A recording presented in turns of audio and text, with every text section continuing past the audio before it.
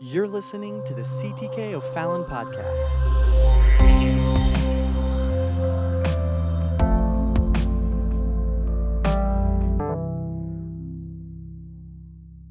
I want to go tonight to 1 John chapter number 4, and we're going to get right in here. We finished last week, I think at chapter 4, verse number 3. So we're going to continue on, and I'm going to pick up here at verse number 4. And we're in our series, Be Real, because this is where John is bringing Christianity, truth. He's dealing with a lot of big issues like false doctrine, like Antichrist. That's pretty drastic stuff. And then while he's dealing with this, he brings it down to us, practical things for us. We talked last week about testing the spirits, trying the spirits. He talked about that, very practical things and what that was all about. So we unfolded that a little bit last week. So we're going to continue on, and we're going to pick up right here in verse number 4. So let's set the context again for us. So let's go back to verse number 1. And he's sort of starting a new thought here after he gets on the subject of love in the church. And so he says, "Beloved, believe not every spirit, but try the spirits whether they are of God, because many false prophets are gone out into the world. Hereby know ye the Spirit of God. Every spirit that confesseth that Jesus Christ is come in the flesh is of God, and every spirit that confesseth not that Jesus Christ is come in the flesh is not of God. And this is that spirit of Antichrist, wherefore ye have heard that it should come, and even now already is in the world." So he's establishing some things. He's going back to what he talked about in chapter 2. Antichrist is going to come. There are some false things. There are some things that you've got to be wary of. And so he's giving us practical license to test or to try the spirits. Don't just take this just at face value, but put it to the test. And we talked about how that was, that we test it by what the message is. So it's not, so we actually have a practical way to test that. So we're not just, for lack of a better word, hocus pocus, is this of God or not? You walk into McDonald's and say, is this of God or not? It's not that kind of thing. That's not what we're doing.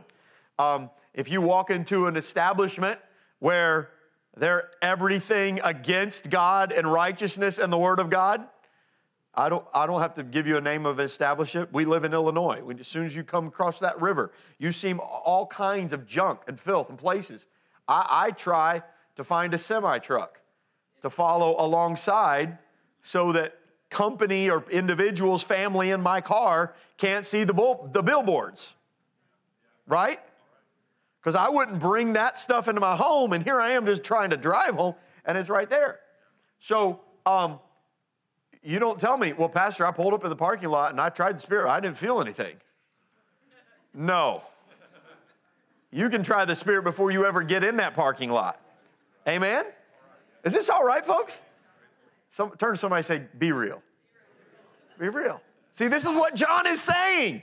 He's saying, be real. Don't come to me and tell me that. You can test it. You can try it by what the message is, what they're saying, what's going on. So now he says in verse 4, "Ye are of God, little children, and have overcome them." Who's he talking about? He's talking about the Antichrist. He's talking about false doctrines. Now, this is an interesting thing. He said, you are of God, and you have overcome them, the Antichrist. And he says, because greater is he that is in you than he that is in the world.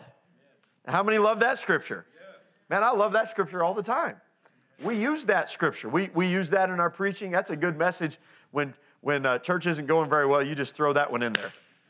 And everybody gets excited about that, right? I mean, sometimes that's where we relegate that verse too.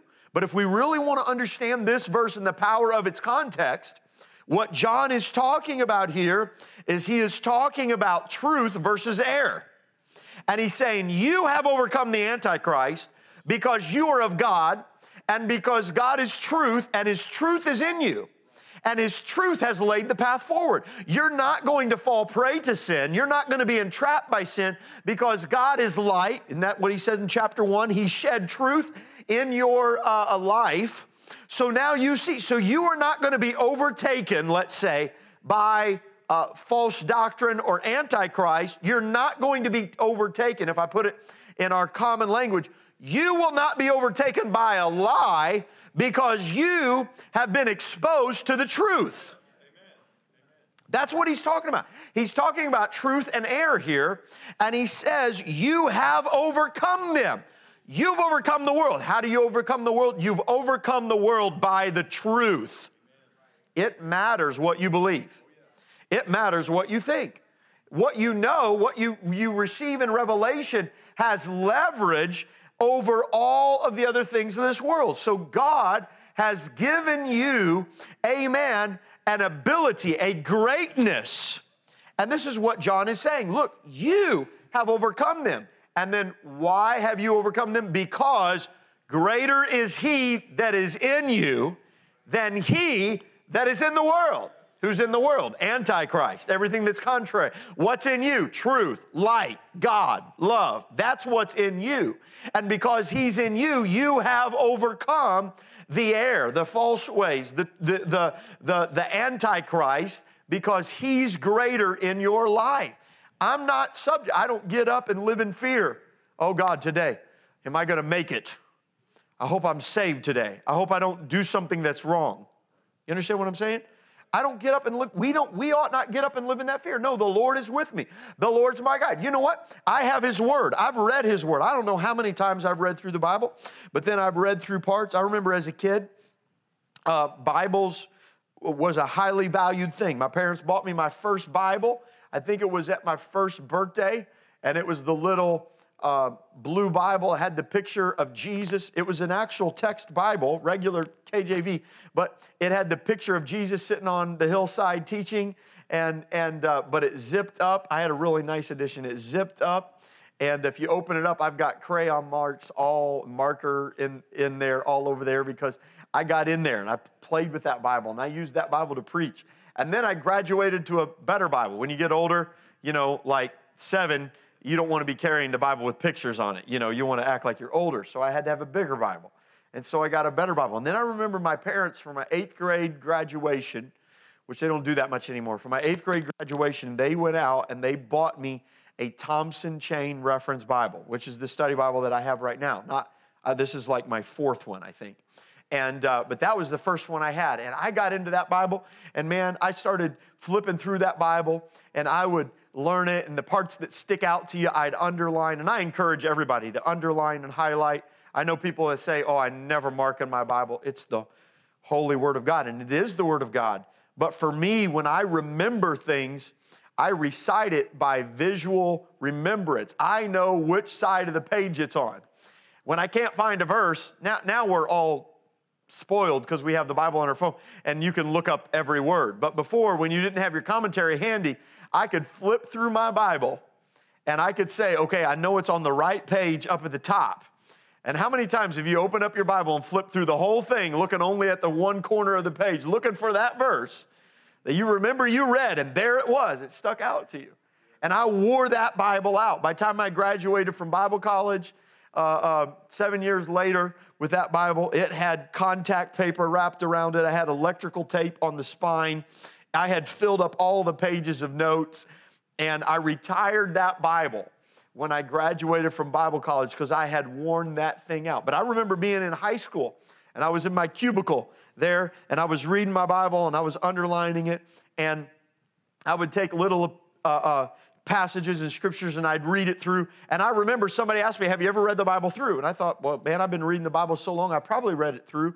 And it was then somebody challenged me to read the Bible from beginning to end without pause, to read it all the way through. So I started in high school reading my Bible from beginning to end. I didn't always finish in a year, but I always finish. And then I'd go back and I'd read it back through. And I've read now through translations. I've read it. I'm reading it chronologically again this year. And I'm going to tell you, every time you read it, you learn new stuff. But how many times when you go back, You can quote it along. You see that, and it's there. And all of a sudden, without even knowing it, the Word of God gets inside of your heart, and it gets inside of your spirit. And I'm no one special. You've done this. You can do this. But when the Word of God gets inside of you, I've got the Word of God as a defense. You can't come and preach to me something that's going to change me because I've seen it, I've read it, I've memorized it, I've studied it. This is what he's saying. Greater is he that is in you than he that is in the world. So when you know the Word, you cannot be swayed. You cannot be convinced otherwise. But then I've got something better than just the knowledge of the Word of God. I've got the Holy Spirit in my life. And so the Spirit of God, I don't wake up and worry because if I'm going to enter into something that I'm nervous about, the Holy Ghost is going to prompt me. And how many have ever felt a check in the Spirit, as we say? You know what I mean when I say a check in the Spirit? Not just a check in the atmosphere, but like you feel a check in your spirit that like, no, this is not what God wants me to do right now, or this is not of God, or I need to get out of this place. There's a check in your spirit. And God, I trust the Lord. I can trust the Lord because God is not going to lead me down a false path. Now, man will. I would lead myself. My human pride would, but the Word of God isn't. So greater is he that is in you than he that is in the world. Now, a lot of times we use that just to think about empowerment. Oh, I got power. I got power. And we use that. And we only quote that verse out of context with no other context. Greater is he that is in us than he that is in the world. And we're thinking as if, well, I can go conquer, I can do whatever I want, I can achieve all my dreams, I can achieve all my things because greater is he that's in me, I can do whatever I want. Through Christ, I can do all things. But in the context of this, it's because truth is alive inside of your heart. So if you don't value truth, then you haven't got anything. But if you value truth, then you can stand in confidence. Hey, and we're going to look at this because later on he's going to say this is our confidence. Look at what he says.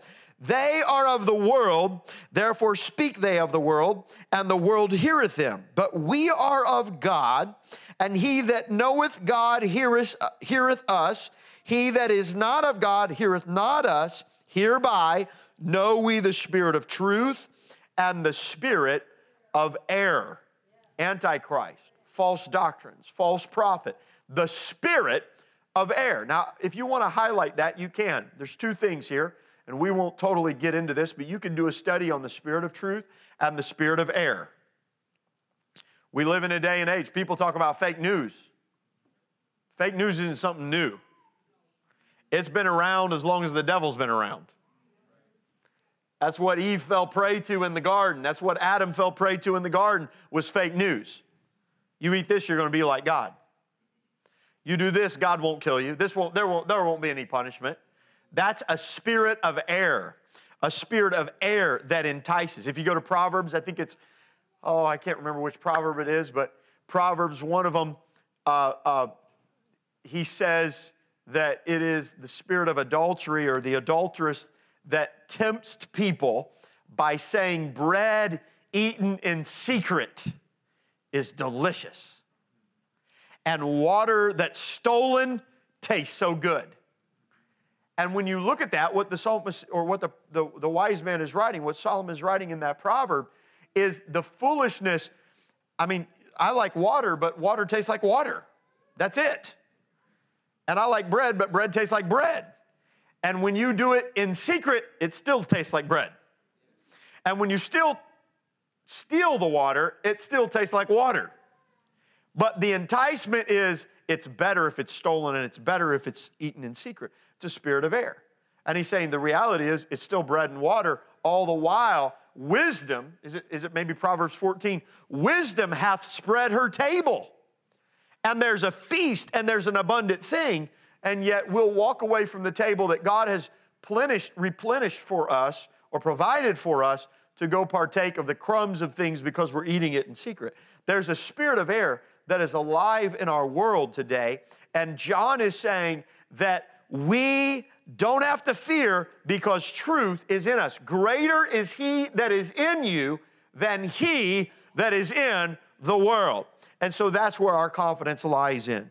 Amen. So hereby we know the spirit of truth and the spirit of error. So let's go to the next point on the slide. And the next point in our outline, I believe, is simply God is love. So we've left the testing the spirits. We're going to go look at the rest of this chapter tonight. And it is this, that God is love. Verses 7 through 21. So we're going to read through here. But I want to give you, if I can, 3 things about God is love. Now, I don't have a slide for this, so you'll just have to write this down, and I'll say them a few times.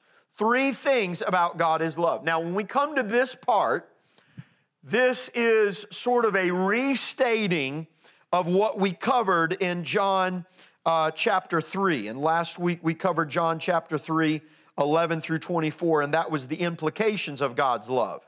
But here he's going to focus again on the fact that God is love. He's going to highlight the essence of God, and he's going to get into that, and he's going to reiterate what he's already said. So 3 things about the fact that God is love.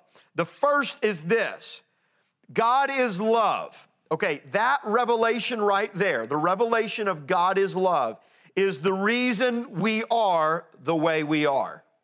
The reason we are the way we are is because God is love. And by that, I'm meaning the model Christian, the mark of Christianity, the mark that says we are Christ-like. Remember, in Antioch, they were called Christians first. They did not self-name themselves. They did not self-label themselves. They did not title themselves and say, we are Christians, oh, look at us. Because that would have been an arrogant thing to do, to say, look, you know Christ, this great eternal God manifest in the flesh? Yeah, pretty much when you look at me, I'm like him.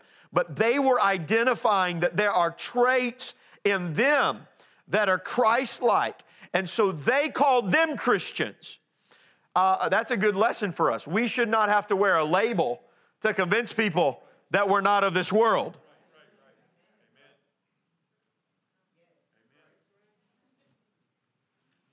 I'm resisting a lot of temptations right now. So people can't meet you 5 years down the road and say, oh, I didn't know you were a Christian. Right? That's what he's saying here. So we are the way we are because God is love. God is love, and that's why when people meet us, there ought to be something that they feel, they sense, they see, they recognize. You're different. Now that difference, we don't elevate the fact that we're different. We're not different for the sake of being different. We're different for the sake of not being like Antichrist, like the world, the spirit of error. That's what we don't want to be. I don't want to be a spirit of error. I don't want to present myself to be one thing, but when people get to know me, I'm really something else. That is our culture to the nth degree. That is our culture, absolutely. In every, it's entered every arena, from celebrities to entertainers to politicians. They say one thing and then you find out, oh, for years they've been something else. No, we are who we are because God is love. And that impacts us. So this revelation is important because it's what makes us what we are. It's the reason we are. Number 2, it's not only the reason why we are the way we are, it's the motivation for being Christ-like. I want to be like Christ because he is love. So yes, he's changed me. And yes, when Christ gets a hold of my life, I am the way I am. I love, I act different, I walk different, I treat people differently. It's seen, it affects every part of my life. But that's not only cause and effect, he affects me to the cause that he had upon my life produces an effect, the fruit of the Spirit. So as Paul says in Galatians chapter 5, but my motivation is I want to be Christ-like. So when I see myself fail, stumble, stray from the mark, I want to come back. I want to say, no, I want to be like Christ. When I'm not like Christ, there's this little conscience in me that says, hey, that's not acceptable. You got to get back to being right. You got to get back to, and so my motivation to be Christ-like in all things is because God is love. So is it important that we have this revelation? Absolutely. And the third thing is this. Not only is it the reason why we are the way we are, not only is it the motivation for being Christ-like, which is our inspiration or our desire, but it is the testimony against us when we are not Christ-like. God is love. And the fact that he is love is a testimony against us when we are not Christ-like. If God is love, why aren't we? If God could love ugly, old, stingy, low-life me, why can't I love someone else? It's my accountability. This is my accountability. God is love. This is what John's saying. Not only is it God's love, so that's why it's made me. It changed me. It produced this effect in my life. God is love. And it not only produced that effect, but it makes me even more want to be like him. It's my motivation. But now it's not only the effect, it's not only my motivation, but now it's my accountability. God is love. And if I'm not loving, if I'm not kind, if I'm not sharing, if I'm not honest, if I'm not upfront and real, it's my accountability. It's my accountability. It sits as testimony. It sits as judgment against me. So these are three things, and I put those three things together. You see them in chapter 3, verses 11 through 24, and you also see them here in this chapter as well. So let's read through here, and we'll go verse by verse, and we'll look at this. In verse 7, we'll go to 1 John chapter 4 and verse 7. Beloved, let us love one another, for love is of God. And everyone that loveth is born of God and knoweth God. Verse 8, he that loveth not knoweth not God, for God is love. Now here's an interesting connection, and I'll make this connection here. John does it for us, but I'll highlight this connection. John comes to us, he talks about God being light, and he talks about darkness, and he talks about the enmity there. He talks about us being sinners and having an advocate and having a redeemer. And then he talks in chapter 2 about false doctrine. He talked about the world, don't love the world. These things could be a trap. He gets in chapter 3 and he strongly talks about how we ought to love our brothers. And then he interjects in here this test, that we can test every antichrist. We can test every spirit. We can try every spirit. And then he sandwiches that concept of trying the spirits and testing the spirits with a follow-up passage about loving one another. You cannot possess truth and be void of love. You cannot possess truth and be void of love. Now, if you possess truth and you're void of love, you really haven't got the essence of who God is. You could theologically and by the rule book have a list of truth and all the things you need to do. But if the love of God is in your heart, John says, you don't know God. Now, you say, well, I graduated from Bible college and I have this theology degree, or I knew this, or I've read the Bible through 100 times, or I know all of this stuff. You can know all of that stuff mechanically. You can connect all the dots. You can understand all of that, and it still not be in your heart. This is not a religion that is only book deep. This is not a faith that only resides in your mind. This is something that is all-encompassing. Your mind, your body, your soul, and your spirit. And you cannot escape that. You've got to let that work inside of your heart. Can I tell you, in our quest for truth, and in our desire to stamp out or to stand strong for truth in the age of spirit of air, we cannot let go of the possession of the revelation that God is love. Because you cannot have the Holy Ghost, you cannot have the Holy Spirit at work in your life just with head knowledge. It comes with the revelation of the mercy and the grace of God. That's why every service we come, at some point somebody's singing about the grace of God, the goodness of God, the mercy of God. He loved us. It's our motivation. It's our inspiration. Thank God for that. So we have to hold both of these in our heart, in our life. Truth and love. And so here's where he says, okay, you got truth, love. Here's how we know that the love of God is at work in your life. Here's how we know that this thing goes deeper than just sermonizing, a paycheck, theology, just head knowledge. Here's how we know: when you have the love of God. He that loveth not knoweth not God, for God is love. He didn't say you don't know about God, because you can know about God and not know God. But if you have not love, you know not God. So he just, in the first part of the chapter, gave us a test by which to test everything. And now he's giving us a test by which to test ourselves.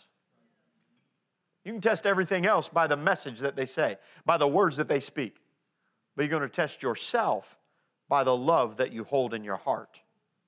The measure of my faith is not just based on merely my articulation or my ability to rehash theology and present the revelation of the mighty God in Christ, but the measure of my worth and my value is, do I love?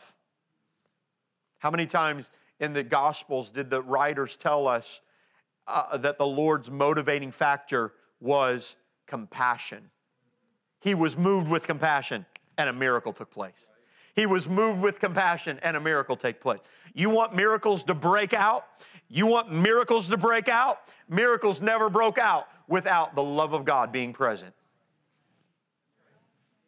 You want to have miracles? You want to see the blind eye open? You want to see the dead raised? You want to see the lame walk? You want to see the blind see? You let the love of God get inside of your heart. And it's not rocket science. It's not rocket science. You've got to have, you say, well, bless God, we know the truth. That's all right. It's good that you know about God, but do you know God? And the measure of whether or not you know God is how you love one another. This is where he gets real. He brings it down for us. This steps on your toes. This steps on your toes. Because we have all been guilty at times of going to church with people we don't like. And we don't want to love. Now, we're in a smaller church here. I grew up in a larger church, so any Sunday that you showed up, there was about 1,400 people at the time. So if you didn't like somebody, you just went to sit on the other side. You could park in the other parking lot. You could go to the other door. There were 8 large bathrooms throughout the facility. You could pretty much dodge people if you wanted. But here you're stuck. We got one door. We got one way in. We got one way out. Amen? So you got to deal with it. And this is what John was saying. There's realities. There's going to be times. There's going to be times where you're going to see things differently. You're going to do things different. There's going to be misunderstandings. There's stuff that's going to happen. That's reality. That's life. But at the end of the day, you've got to put it under the blood, and you've got to love. You love. Is this all right? Is this okay? And I'm not preaching at you. I'm preaching from experience. There's times where you have to swallow your pride, and you have to swallow stuff and say, okay, God, I don't know about this. And you go to church with people that you don't like, and you go to service with people, and you go to the altar only to find they're not too far away, and they're praying, and you're over there saying, no, God, you ought to be blessing me. Why are they over there praying? Look at them crying. I'm just being real, and our human experience starts speaking all these things, and you get frustrated and you get mad, and we have to realize God first loved us. God is love. He loved me when I was nothing. He loved me when I betrayed Him. He loved me when I rebelled against Him. He loved me when I was a sinner, and He loved me, and because He loved me, I'm here today. He gave me grace and mercy. And so I've got to love. Doesn't mean I have to agree with Him. Doesn't mean I have to say that they're right. They could still be wrong. You can love a sinner. You can love somebody that's wrong and still love them. In fact, loving somebody doesn't mean you agree with them all the time. The reason I disagree is because I love you. And I'm not in agreement with my opinion. I'm in agreement with the Word of God. That's where we got to focus on. So I'm going to preach the Word of God. I'm going to preach the Word of God. And I don't come to church looking to step on people's toes, so to speak. But the Word of God's going to step on your toes. And I'm going to preach the Word of God. Because it doesn't matter my opinion. Andrew Romine needs to get out. He has nothing to offer to you. I have nothing to offer to you except the Word of God. And God is love. So we go on. Let's go on. In this was manifest the love of God toward us. Okay, because that God sent his only begotten Son into the world that we might live through him. God sent his only begotten Son into the world. This is the only manifestation. This is the only offspring. This is the only brainchild of God, of revealing himself to the world. In the beginning was the Word, and the Word was with God, and the Word was God. And the Word was made flesh and dwelt among us. That logos, that revealed, that expression, the outbeaming of what God is, the God that we can't see, made himself seeable, knowable, tangible. God did this once, the only time he's ever done this in the existence of eternity, which means infinity. He did this once, and he came, and he died, and he suffered so that he would love you. He did not die for us because we were worth something. He died for us so that we had the opportunity and the potential to become worth something. While we were yet sinners, undone, without hope, strangers from the promise, Christ died for us. And think about that.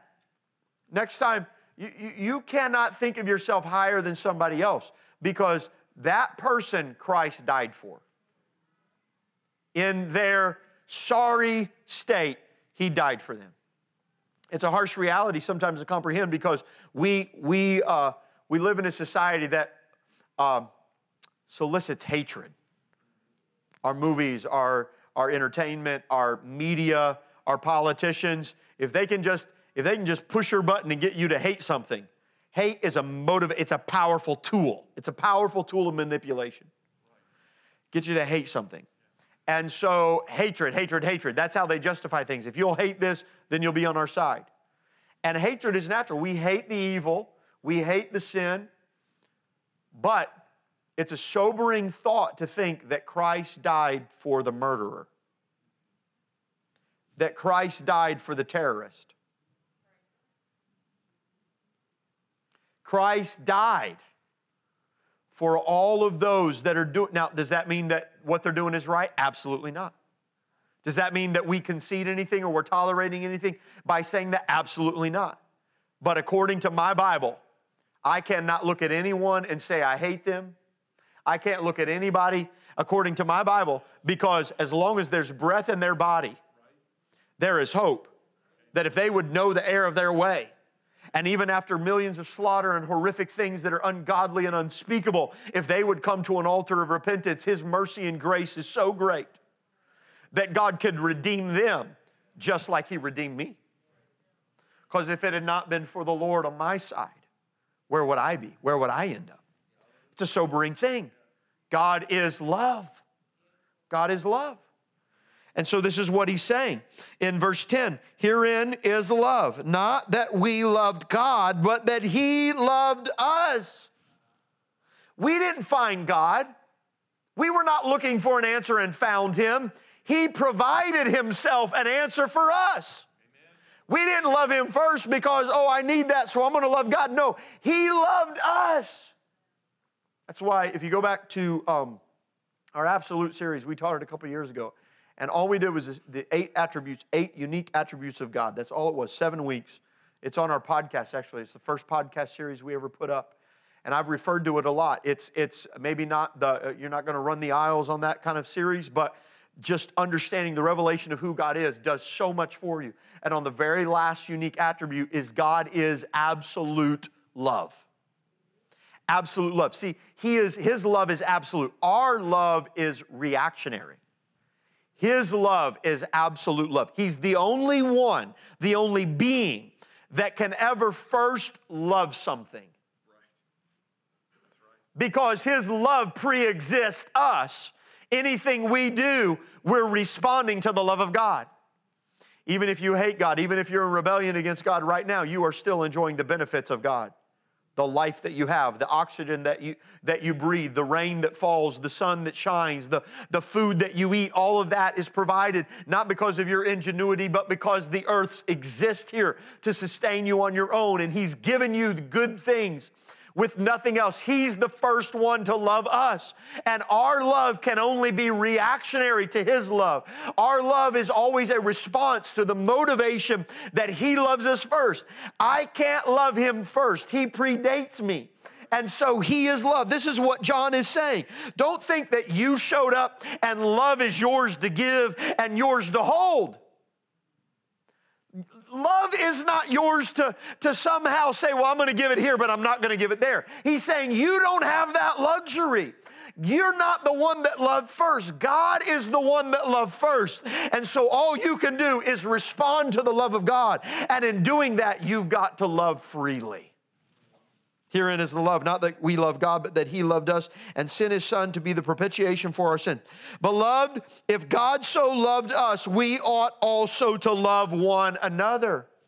And then look at what He says in verse 12. No man hath seen God at any time. Now, He's not throwing this in here as a problem. He's not throwing this in here as a bad thing. He is reiterating what God told to Moses. He said, you cannot see me, for no man can look on me and live. You can't understand. You can't even, that's an interesting concept. We can't even behold God in His truest state and our existence not be burned up. Our existence not be terminated. That's how powerful, that's how mighty, that's how glorious, that's how holy He is. And no unholy thing can exist in His presence. And so God, who is unseeable, and He's beyond our ability to comprehend Him. He's beyond our ability to sense Him. He had to make Himself knowable to us. And so He did that. He revealed Himself. He comes down to us. And no man hath seen God at any time. So what John is saying, look, if we love one another, God dwelleth in us, and His love is perfected in us. What John is saying is if God, who you have never seen, has so greatly affected your life, and we've already testified that He has greatly affected our life. We live with the blessing, the testimony of that every day. But if God, whom you have not seen, has greatly affected your life, and you can love that God back, how can you not love something that you can see? Because they also are the handiwork of God. They are the testimony that God exists. To the sinner, to the terrorist, to the great person who is full of all kinds of evil, they even stand as a testimony to the fact of God's creative being and the fact that God made them and gave them free will. You can't get away from that testimony. And so how can you not have love in your heart? And verse 14, and we have seen and do testify that the Father sent the Son to be the Savior of the world. This is why He came. He came to reveal Himself. He came to redeem man. No man with free will would ever exist. And so He came to redeem man and save him. Whosoever shall confess that Jesus is the Son of God, God dwelleth in him, and he in God. And so He's tying in the revelation of God is love to the understanding that Jesus Christ is the everlasting. Isaiah said He's the everlasting Father. He's the mighty God. He's the Prince of Peace. He's the wonderful Counselor. And He's saying that we confess that when we know that God is, that Jesus is the Son of God, we will confess that God dwelleth in us and He in God. And we have known and believed the love that God hath to us. God is love. And He that dwelleth in us dwelleth in God, and God in Him. Everything that underpins the revelation of God is the fact that God is love. That's why it's so important to understand this. It's your motivation. It's everything. If you don't get that, you say, well, I can't teach somebody a Bible study, or I can't tell somebody about God because I haven't read the Bible all the way through, or I'm not able to speak. Can I tell you? You can just start with the simple concept that God is love. And you just tell about how God loved your life, how God has loved you, what God has done for you. And if all you do in your life is talk about the love of God, man, you're going to find a foothold there. And the Spirit of God is going to be able to come down and move. Miracles. That's all you have to do. You need to talk about the love of God inside of your life. Verse 15, herein is our love made perfect, that we may have boldness in the day of judgment, because as he is, so are we in this world. The love of God, the truth, the revelation of who God is what gives us boldness, or we could say confidence. Herein is our love made perfect. Our confidence is this, that the love of God is in us. He's going back now to this truth. Greater is he that is in us than he that is in the world. Amen? Amen? He's greater. And so I have this confidence. So I know when the Lord comes back. So that means you ought to mature to a level where you're not having rapture scares anymore. Is that all right? You know? Brother Frazie's not here, so I'm going to pick on him tonight. Is he here? I don't think he's here tonight. He's not able to be here tonight. He was here the other day, and he was working, and he came in, and he set the alarm off, and he couldn't figure out, and so he called his wife, and then he called, I think he called Shauna, and then he called Matt, and then he called me, and no one answered their phone. So he went back to work for about 10 minutes, and then he called his wife again, and she had him come in and said, he said, I was pushing all the right buttons, but I had one button off wrong, and he said I couldn't figure out what I was doing. And he finally got the alarm off. And I was thinking in my mind, man, have you ever done that? Have you ever called somebody and they didn't answer? You think, well, I'll just call somebody else. And then they don't answer, and you think, And then you call somebody else, and they don't answer, and then you call the fourth person, and now you're really in a worry, like, okay, wait a minute, and now you're going to looking for signs of spiritual life left on the earth. Like, did I lose it? Did I miss it? Amen? Those are good times, right? Oh, I got so many good rapture scare stories. Yes, afterwards. You're right, afterwards, right? But you ought to be maturing to a place in your life where sometimes I think people text me just to see, or text somebody. They text Grandma. I remember Grandma was always the one I called first, right? Did anybody else call Grandma? I was thankful. I had a good Grandma. And if I called Grandma, I knew if Grandma was here, then, the Lord hadn't come yet. So we were okay. And, but you ought to mature to a place where you have confidence and say, no, I know in whom I have believed. I know what God is doing in my life. All right, so now he comes down to verse 18. There is no fear in love, but perfect love casteth out fear, because fear hath torment, and he that feareth is not made perfect in love. This is what he's saying. There's no fear. There's no fear of what's going to happen. There's no fear. I know what the Lord has done for me. I know what God has done in my life. I'm not afraid. I'm not afraid of hell, because I know God has saved me. God's redeemed me. And so I don't have a fear of that. He's literally talking about eternal judgment. He's talking about eternal separation from the Lord. There is no fear because God's love has been at work inside of my heart. Now, he said, herein is our love made perfect. Our love is made perfect because we have the truth in us. That's what he's talking about in the context. So is it possible that the love of God is not made perfect in your life? Yes. Yes. How? By falling prey to the spirit of error, by succumbing to Antichrist, by loving the world. This is what John is talking about. That's why when somebody gets up and preaches and says, hey, be careful, don't love the world. Hey, watch out for false doctrine. Hey, don't hang around things that are involving the spirit of error. Hey, don't live under the influence of Antichrist. They are preaching those things out of love, because it is possible that the love of God not be made perfect in your life. And if it's not made perfect in your life, then there is a fear. There is a fear. You call it what you want. Some people call it old-fashioned conviction. But there's a fear. We need a revival of conviction. I'm praying for a day where we have revival of conviction, where we could be in service and the Holy Ghost moves and somebody is acknowledging so much that they come running to an altar.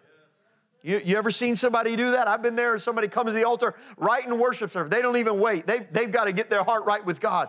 Right in the middle of the preaching, something's preaching. They can't stand it any longer, and they get up and they come running to an altar, and they empty out their pockets and they take things, and God, I got to get rid of this. I got to change my life. God, get a hold of me like that. And then when the Holy Ghost comes in, they leave and they're a different person, and there's a confidence in their life. Because God's gotten a hold of them. There is no fear in love, but perfect love casteth out fear, because fear hath torment. I'm going to tell you, when the love of God is inside of your heart, You can go through valleys in this life, and God's going to give you an abiding peace that passes all understanding. Peace that passes all understanding. We were talking to your mother, was here Sunday evening, and she was talking about how God, she was telling me, Brother Orman, God just gave me a peace that I can't understand through all of that thing. God gave me a peace through all of her surgery and cancer. And I was sharing how my dad told me the same thing. He said, Andrew, I've never experienced the peace of God like I've done at the point of death. God gave him a peace. Can I tell you, that is the power of the love of God inside of your heart. Can we thank the Lord tonight for his love? Hallelujah, hallelujah. We love him because he first loved us. And if a man say, I love God and hateth his brother, he is a liar. For he that loveth not his brother whom he hath seen, how can he love God whom he hath not seen? And this commandment have we from him, that he who loveth God love his brother also. Somebody say amen. Can we lift our hands and thank the Lord tonight? Amen. Brother